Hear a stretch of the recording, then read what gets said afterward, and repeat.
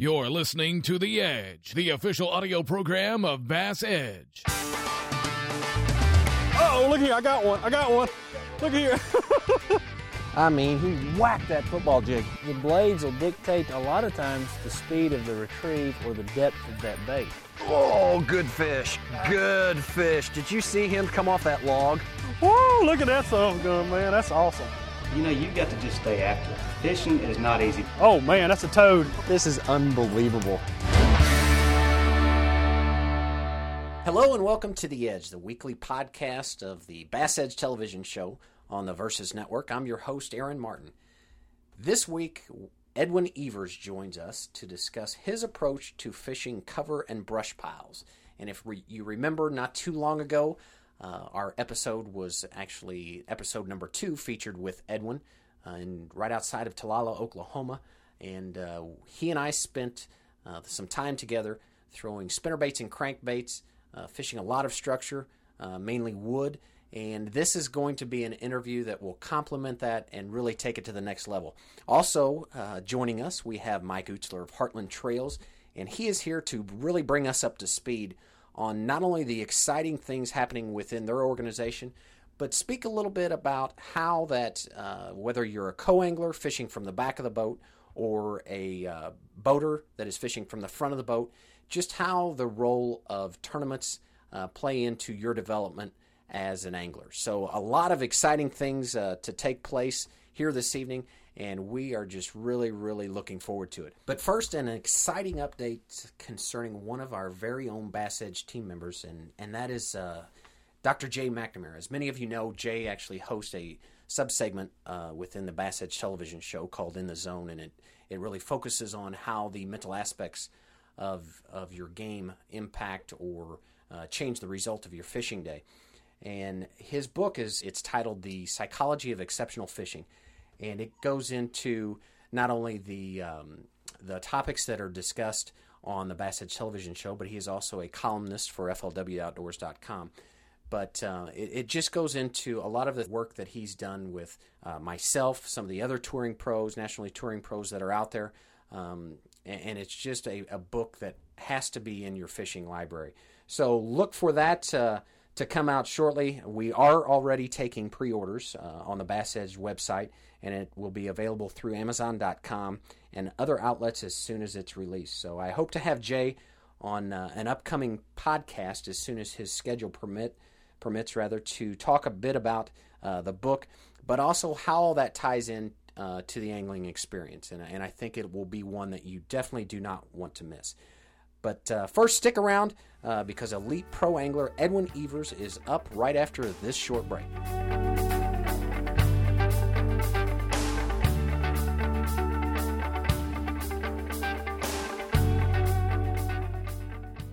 Give any type of boat the edge with MegaWare Keel Guard. It's simple to install, and we can now beach our boat anywhere. If you own a boat, you need one of these. MegaWare Keel Guard protects the keel of your boat from sand abrasion, from underwater obstructions, even concrete boat ramps. Kit started under $140, and best yet, it's guaranteed to keep on protecting for life. Thanks, MegaWare Keel Guard. Thanks, MegaWare Keel Guard.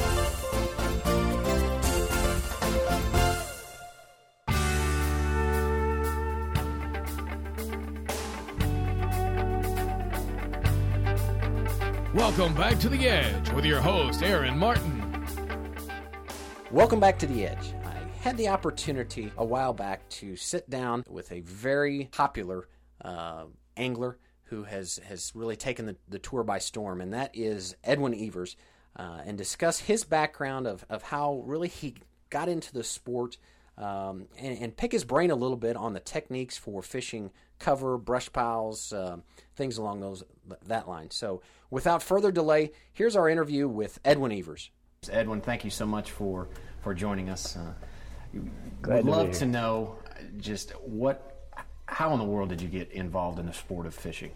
You know, you get asked that question a lot, you know, once you've kind of made it in the sport. But I grew up very competitive. You know, I played football, played college football, and I fished all through college, and it's just one of those things. I was real competitive. I knew I wasn't going to be any good in football. I was kind of too small and too slow.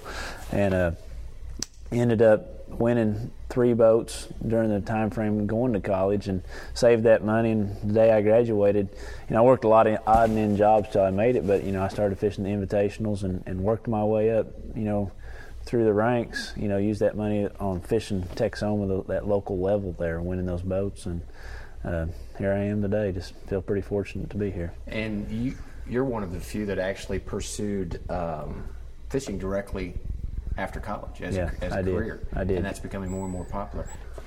Edwin, obviously the sport of fishing has changed dramatically. What do you see on the horizon?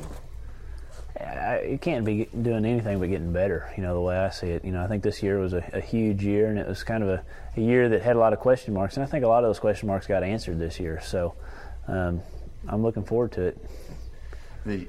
Are the days of the two-tour pro, is that long gone? Yeah, I don't see how a man can do that. It was pretty grueling on me fishing 14 tournaments this year. I couldn't imagine adding any more to it. I'm ready for a break as soon as Table Rock's over. What are your thoughts on the 2006 season? Obviously, you've had tremendous success. It was an awesome season. It was probably the funnest season as far as fisheries that I've ever been involved with. We went to some phenomenal lakes this year, and I'm just excited that I was able to catch them in each one of those lakes. And it was, some of them I didn't do real good in, but some of them I did. And at each lake, you had to catch them, or if you didn't catch them, you wasn't no getting by, barely catching them. You had to really bust them each day. Different patterns throughout the course. Oh man, yeah. It was kind of a scary season going into it because I think I had experience on maybe 4 lakes out of the 11, or really 14. If you include the majors, I didn't have a lot of experience on a lot of the lakes, and but I like that. I ended up looking back at the season. My best tournaments were all on lakes that I'd never been to before. So it was kind of an interesting deal, and that goes to show, you don't have to have experience, or local knowledge. If you go into lakes with an open mind, or don't have any preconceived notions, a lot of times I think that's when I fish my best. So, expanding on that a little bit, when you went to these lakes that you didn't have experience and you had the open mind, what's your starting point? I'm pretty simple with it. I acquire as many different types of maps. A lot of lakes will have 2 or 3 different brand of maps of the lakes, and I want to look at the maps, I want to compare them, I want to find the best map, the one that has the most detail. And I just try to pick an area that, I always look for flats. It's kind of a cliche deal, but I look for areas that have big major flats. And when a flat, could be different, like here on Table Rock or here on a lake like Lake Amstead, a flat may be 20 foot deep or 30 foot deep, but on Rayburn it may just be a 10 foot deep. So what I'm looking for is a flat area. And in that flat, you're going to have creek channels, you're going to have tree rows, you're going to have channel swings, depth changes, troughs. Then I start trying to pick apart those areas. But I'm getting kind of complicated. But what I'm trying to say is a flat houses the most amount of bass anywhere on a lake, because they can feed there, spawn there. Everything takes place on that flat. It's kind of just like a big old tabletop of where those bass live and congregate. So you find that on the map? Yeah, exactly. And that's the area I zero in, I focus in on. That's where I'm going to start my first tournament day. And then do you run over that with electronics during practice? I'm going to look at that map and I'm going to see, there's a point here on this flat, or there's a creek channel going up through this flat, or here's a turn, the river channel swings up here close to, shallow water. I try to pick out those key areas on that flat, and then that's where I just start there. It's just a starting point. That's kind of, you just want to have a starting point, and then you go from there. Any particular baits that you use to start with, whether it be in practice or discovery? When I'm covering water, I'm not going to sit there and try to make fish be somewhere. I don't have a very limited amount of time, so I'm going to be using moving baits. A spinner bait being a really prime bait, crank baits being another prime bait. I'll start really with those 2 baits. You want to keep it pretty simple. If we got hydrilla or grass, I'm going to be using a lipless crankbait a whole bunch and just covering a tremendous amount of water. And when you get a bite, each bite you're getting, you're going to get further to figuring out what those fish are doing, solving that equation. Keys in the 2006 season as far as decision making. How do you know when to stay and when to go? A good example at Lake Amstead this year, I was doing really well. I was leading the tournament after the second day. I had 29 pounds or something, and I was catching them pretty well. the final day, I end up running into a fish that was a 15 or 16 pound fish. I can see this fish. She's down there fixing to spawn, and just a huge fish. And a really bad decision on my part, I never left that fish. I wanted to catch that fish. I completely forgot about the tournament. I completely forgot about the money. I forgot about the standings. All I was focused on was that one fish. I mean, it's the biggest fish of my life. I wanted to catch it, and I never did. So it was a poor decision in that regard. But most of the time, you just kind of let the conditions tell you. You know, you got to go with a gut instinct, and that goes back to talking about spending a lot of time on the water. The more time you have on the water, the more gut instincts, or the more information or a library of information that you'll have from your past to draw upon. Well, it's starting to get cloudy, the wind's picking up a little bit, maybe I need to move up a little shallower or something. So time on the water is the biggest thing to making the right decisions. And on that information, do you rely from memory, or is there a system that you put in place? Well, you know, I keep all the tournaments that I fished in the past. I try to take notes on them, you know, when certain things happen and water temperatures. I'm not real big on that, but I'm pretty good. I have a pretty good memory, so I can remember. I can tell you where I caught a bass 5 years ago in a tournament here on Table Rock, or a tournament on Sam Rayburn, or somewhere else, you know, when that situation came upon. So I rely mostly on memory and draw from experiences from the past. Favorite technique? Whatever's catching them. I feel pretty fortunate that I'm pretty versatile. I'm not married to any specific technique. You know, I want to do whatever I can do to catch them. What about as far as, you know, obviously the sport of fishing, whether certainly at your level, but even on down the ranks, very costly to participate in. I think your entry fees alone are $55,000. Sponsors play a major role for you. Oh, I'm very fortunate to have some of the best sponsors in the industry. You know, when I started, I looked at where a few of the top fishermen were and who they were sponsored with, and that's kind of the direction I wanted to pursue my career. And I feel fortunate to be a part of Bass Pro Shops and Nitro. You know, without those guys, I couldn't be out here. There's no ifs, ands, or buts about it. And just two of the greatest companies out there. Any pressure placed on you by sponsors as far as from a performance of where you finished? They may not put pressure on me, but I put pressure on myself. You know, I want to do good. I want to be the best that I can possibly be for them, and you know, I want to keep my name in front of their face. And the sport of fishing is almost as much now about marketing. Through Bass, they've developed obviously individuals and personalities, if you will. How has that impacted you? Is that positive, negative? You know, I'm kind of probably the other direction. I want to get recognized for when I catch them. I don't want to have to get up there and do the jiggy dance to get on TV, I guess. I don't know how else to say that. I just want to be able to, when I do really good, I think I should get recognized for it, and if I don't, that's fine too. Sincerity, integrity, obviously with you stands out amongst the fans. How does that help you with regards to, you know, dealing with sponsors and individuals dealing with you on a representative level? You know, I think, you know, you're going to know what you're going to get with me. You know, I'm not real high and I'm not real low. You know, I'm just pretty even keeled most of the time, and I'm going to go out there and do the best that I can possibly do in every tournament and give it 110%. So I think the fans and the sponsors, they're going to know, you know, hey, if I'm going to follow Edwin, that's about the direction he's going to be.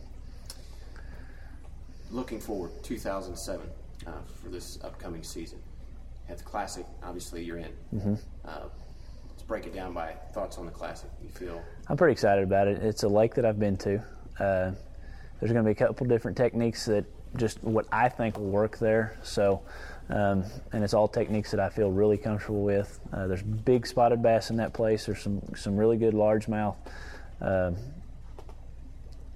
I can be the next 2007 Classic champion right there. That's awesome. The way I look at it. So. And you're exactly right. If you don't have that belief, it's pretty hard to be able to compete. You know, why start your motor up in the morning? Yeah. What about as far as the rest of the season? Any changes or anything going on with you that we'll see? You know, I really hadn't studied it or thought about it a whole lot. I think we're going to again, quite a few places that I hadn't been to before or hadn't done any well at. The California swing, pretty excited about it, but really I've been out there one time. We went out there 4 years ago, and I didn't do any good. I finished dead last basically in both those tournaments. So I'm excited about it. As long as I can go into each tournament with an open mind and go out there and try to figure them out, I think I'll do fine. Days of having a separate occupation and being able to compete at this level, are those long gone? Yeah. To be able to do what we're doing, you have to give it 110%. And, so much time is taken up when you're home from your sponsors, going and promoting Bass Pro Shop store openings or grand openings or any of that type of stuff. You have to be available to do all that stuff when you're not fishing. So I don't see how you could give it 110% and have another occupation. Share a little bit as far as even from a local level or standpoint, individual is trying to approach sponsors. Any words of wisdom or experience that you've gained? Yeah, I would say just be yourself. I would say, put together a really good resume. I would say don't go out there with high expectations. These people are being bombarded. Thousands and thousands of people out there just like, say, me or anybody else trying to get sponsorship. And it's not an easy thing to acquire, so get used to saying no. I know my first 4 or 5 years out here, I got told no more than anybody, or I felt like I got told no more than anybody, and it took me to make the Bassmasters Classic to finally get a decent sponsor. How big is just the fact of making the Classic with regards to your career? It was huge for me. It enabled me to go out the next year, because when I qualified for the Classic, that was the same year I qualified for the Tour, which is now the Elites. And if I hadn't have done it that way, I wouldn't have been able to afford to go out there and fish the Tour, because by making the Classic, I was able to get some paying sponsors, and it enabled me to take it one step further. And you don't need to make it once. You really need to make it twice, because there's a lot of people out there that's made it once. But when you make it twice, that'll even take you one step further, and it'll just be a big feather in your hat. Consistency. Yeah, exactly. Thoughts on physical conditioning or nutrition, with regards to your occupation? I think, your physical condition is a major factor. I mean, just being able to practice all day long is huge. A lot of the guys, they don't practice all day long, and I can't tell you how many times I found the group of fish that I've done really well on in a tournament 5, 6, 7 o'clock in the afternoon or in the evening. So I think it's very important. We're out there 14 weeks, and some of those tournaments is pretty rough water too. It'd be hard on your body. What about as far as mental? Obviously there's mood swings and emotions, I'm sure, from one end of the spectrum to the other. Yeah. How do you deal with it? You have to go to the next one. I try to put it behind me, because I'm hard on myself. If I finish bad or don't win, I'm really hard on myself. But if you're in the sport long enough, you're going to zero. You're going to have horrible days. You're going to break down. And it's just, you've got to be able to roll with the punches and roll with what's going on and move on to the next tournament, put it behind you. Elaborate a little bit on, of the 100 or so anglers that, really are fishing the Elite. Mm-hmm. Describe for us how you interact, or is it one big happy family, or? For me, I travel with 3 other anglers, and we're all close friends. I really enjoy the time. We all camp, we're really close. I think we're all pretty good friends. I don't really know. I seem to be nice to everybody. Everybody seems to be nice to me, so it seems like, pretty good camaraderie amongst everybody. Camping, is that so for the standpoint of being away from the crowds, or? Well, early on in my career, I camped to save money. I couldn't afford to stay in hotels, but I realized the huge advantages of camping. And, now I've got a really nice camper, one of my best sponsors, Lance Campers, and I do it for the fact that you don't have any of that hotel, motel talk, all that chatter. I don't have any of those distractions. You stay at hotels a lot of times. You got people in your room till 10, 11 o'clock at night. Another huge advantage for me is when I go home, all my clothes, all my tackle, everything stays in that truck. I don't have to unpack anything.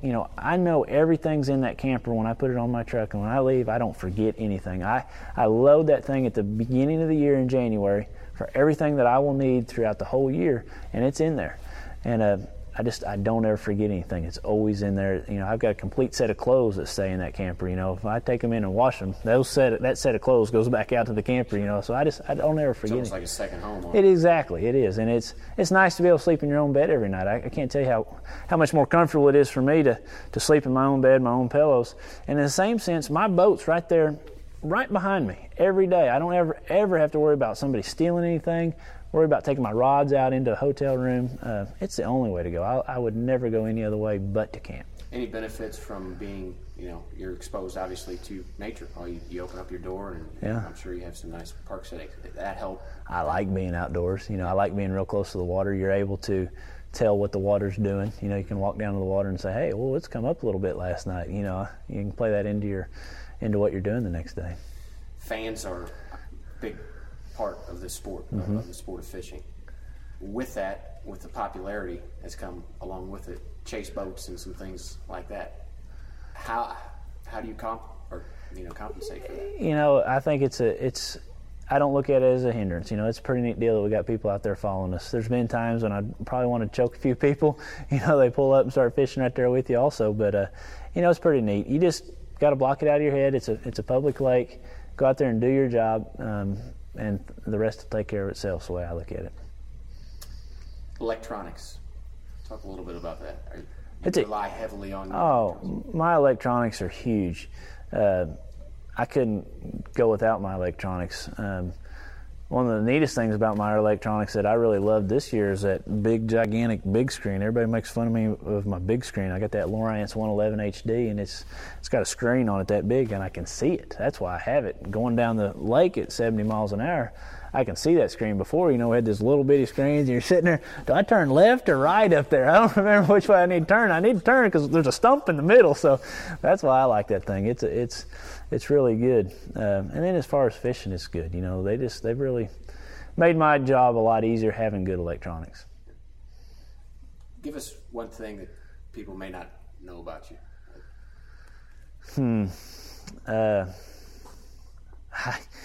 I own a couple tractors. I like having tractors. Since I've gotten married. Old or new, or? One of them's about an 85 model, another one's about a 75 model, and I just like getting on them and going brush hogging or pushing over trees or doing, you know, I enjoy that. I enjoy outdoors, you know, hunting and fishing and duck hunting and dove hunting. I like it all. Moment you most remember in your career?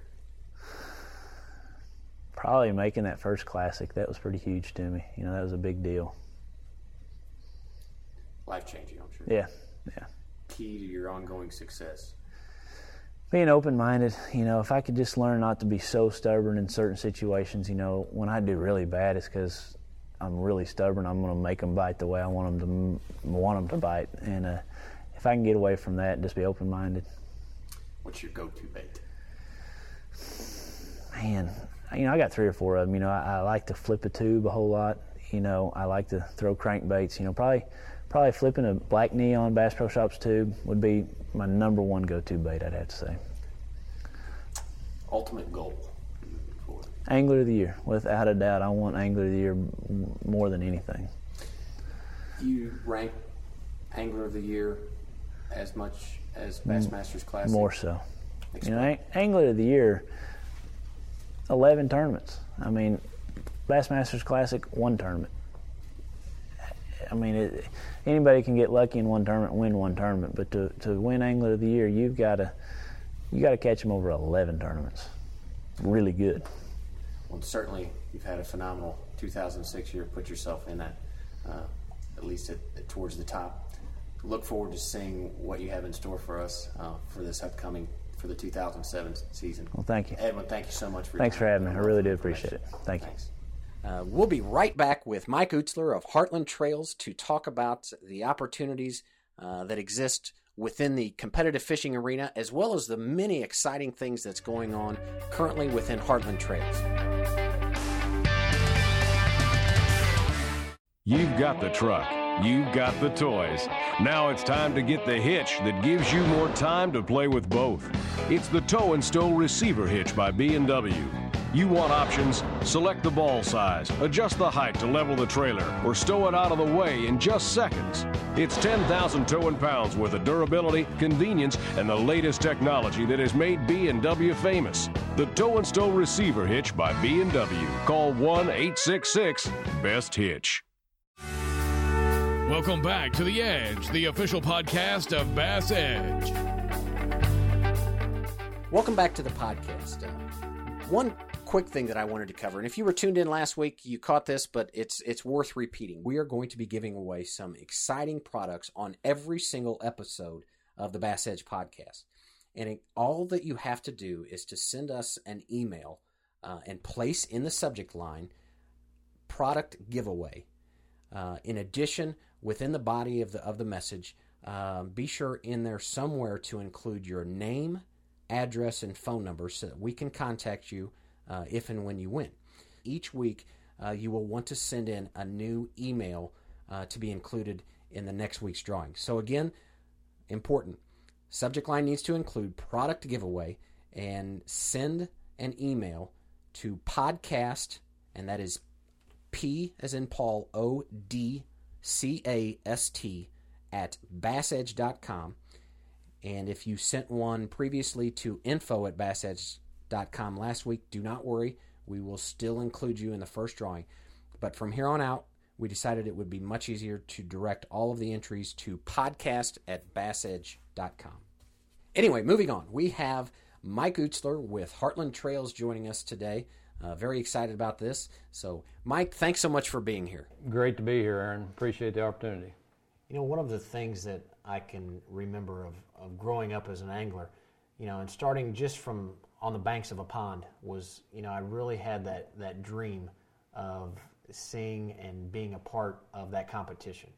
And a lot of people don't realize that, you know, it's more than just the competition, or more than just the opportunity to compete for that trophy or, you know, that check. Right. You know, and since I'm a little older than you are, I can kind of relate a little bit farther back, because I have the luxury of seeing tournaments start. I too grew up fishing small farm ponds, and I can still remember the first time a largemouth bass exploded upon my little lure that I was throwing out or whatever. I don't even remember the bait, but I can still remember catching that fish. But I do have seen the sports grow from infancy. You know, when they first started out in the old draw buddy tournaments, that you didn't know who you was going to draw, didn't know whose boat you were going to use, till to today, where a person like yourself or the listeners can make a career out of it. They can actually make good money out of it, and it's evolved to a place that you can do a lot of things with it. And you know, that's when people get into the business, or get into the sport of fishing, I should say.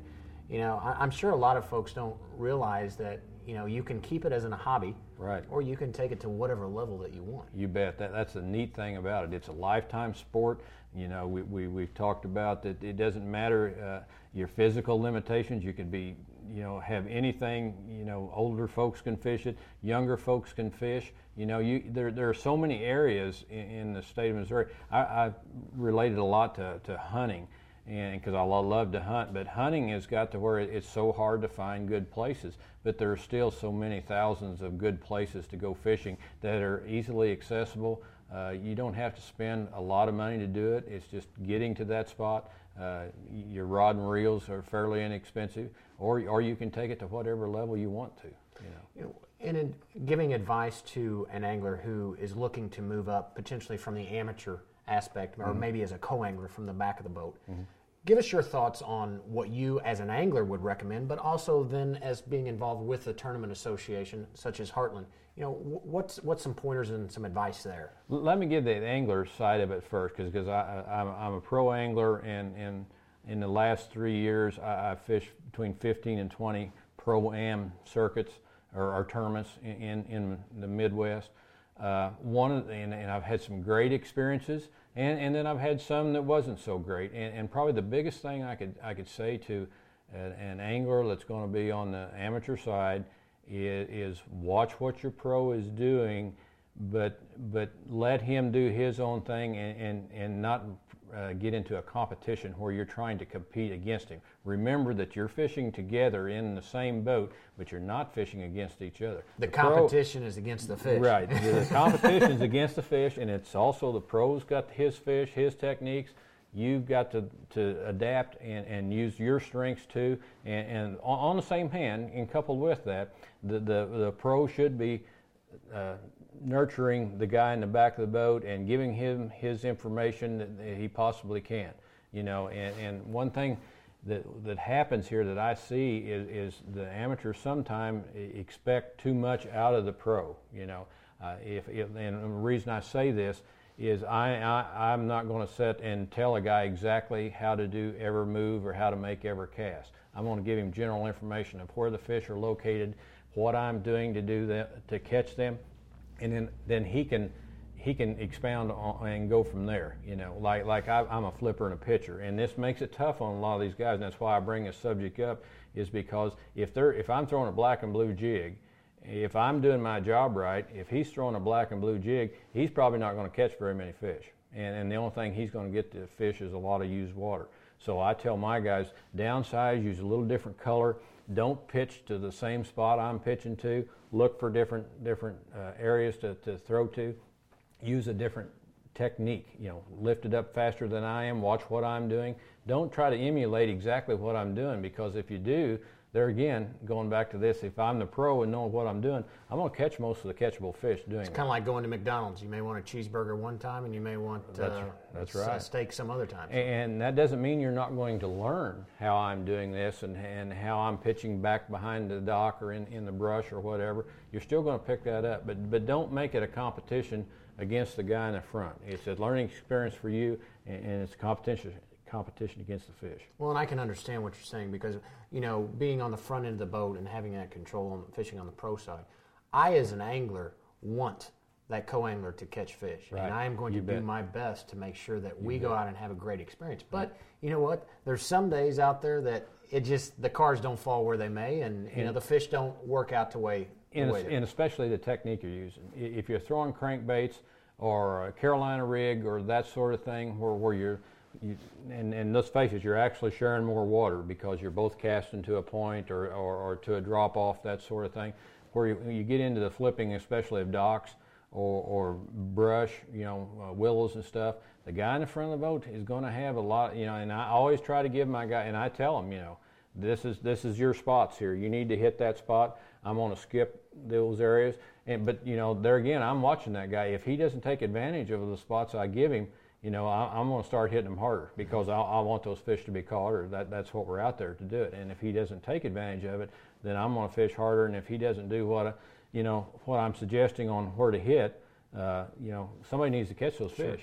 Well, and the other thing I think to keep in mind as a co-angler, the way that I always looked at it is, I can learn something regardless. Right. If we are not catching fish, that's telling me something, because the fish are telling us what they are, or in this case, are not wanting. Right, and that's what I'm supposed to do as a pro in the front of the boat. I'm supposed to have the game plan down, and if you've been, as an amateur, if you've been pre-fishing, and on to something, I don't mind you sharing it with me.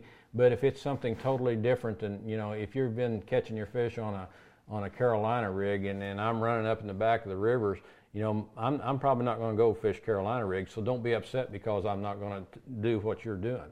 I'm going to go to where my fish, because that's me. I'm the pro. I've spent the time looking for them, and I should have a game plan. If I don't have a game plan, I'm not much of a pro the way I look at it. Sure. Because I'm the one that's A, fishing for a lot more money.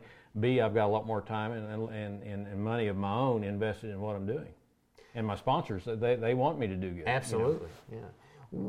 Changing hats now to more from the tournament association perspective. Does Heartland have any recommendations or any kind of rules of thumb?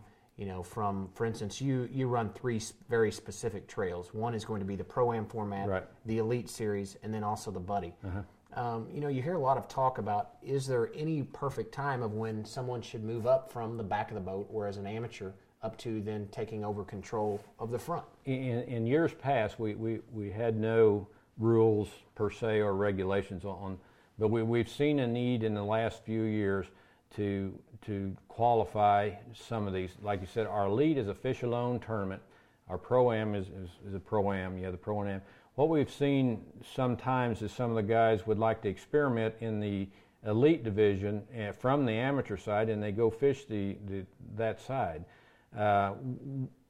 If they're going to do that, we're not going to allow them to go back to the amateur status during that tournament year. So in other words, if I'm an amateur and I decide I want to fish the elite circuit, that's fine, and fish by yourself.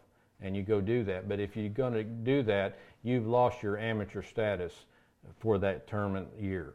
And if you want to come back and fish a Pro-Am, you're more than welcome to, but you will have to do it as a pro. Sure.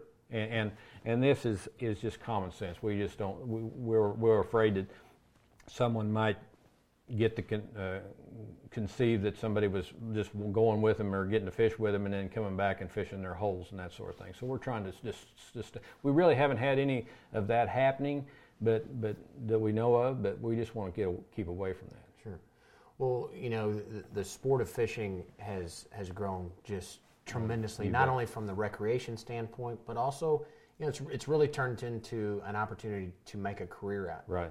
And I know as an angler, one of the things that I look at is not only scheduling and the bodies of water that they go to, but payouts. Right. When gas prices are soaring through the roof, we're now giving $40,000 to $50,000 for bass boats. There's a lot at stake. When you're out there and selecting a tour to fish. Right. We had a major overhaul this year in our changes, specifically in the Elite Series and the Team or the Old Buddy Series. We renamed it the Team Series this year. What we were doing in the past is having championships at the end of the year, and then giving away 3 boats in each one of those championships. Well, our sponsors, Tracker Marine, are so gracious to us to give us more boats to use. We have set up to where we're actually having a series of 4 elite tournaments, and every one of them is a championship. We're giving away a boat at each one. The Team Series, 5 of those, we're giving away a boat and motor, Mercury motor. Mercury's been very gracious in helping us with the motors. And that, coupled with the fact that there again, you talked about payouts, and we've really done a lot of research. We talked to a lot of anglers. Do you want to keep it where the guy who wins it wins the whole enchilada, so to speak, or does the guy that places 50th still want to get his entry fee back when he goes back home and has a good feeling about the tournament instead of just the top dogs winning all the tournament or winning all the money? So we did something that's extraordinary, and no other tournament circuit that I know of is doing this. The money that would have been first place in each one of these tournaments is we gave away the boat and motor, and we took that money, instead of putting it back into Heartland, we put it back into the tournament anglers on the bottom end of the scale. So basically, in those 2 tournaments, the Elite and the Team Series, we're paying 1 and 3 spots. So if there's 100 boats, just take for instance our kickoff. We had 150 in our Team Series, 150 teams. 50 guys got $300 going home, at least. At minimum. $300. Yeah. So 1 out of 3, and the Elite's going to be the same way. The Pro-Am's a little bit different. It's 1 out of 4, and our BFT is 1 out of 4 also. But those type of innovations are what, and I'm bragging here a little bit, but that's what makes Heartland. Ralph Haggard, the owner, has always put the needs of the angler first, and he wants to. We have done. The only time we change anything actually is to make it better for the guys, to keep it a level playing field where all anglers have the opportunity and to keep the sport going. Well, and one of the things about the region that Heartland is more or less hubbed out of is the Midwest. Mm-hmm.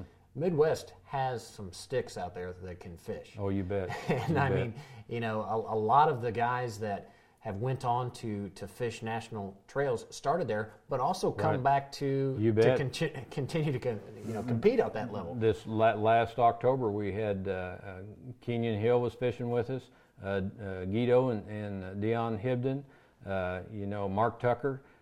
What kind of names are those? Sure. And we enjoy that, and I think the guys really enjoy that too, is to see how they rate against those guys, and our people hold up pretty well against them. Well, and it just brings up a good point that my personal opinion on that is if I'm going to win, I want to win against the best. Right. So the adage of saying that the competition is stacked. Well, it has more to do with the fact that there's just a lot of good talent out there anymore. That regardless of where you live. Right.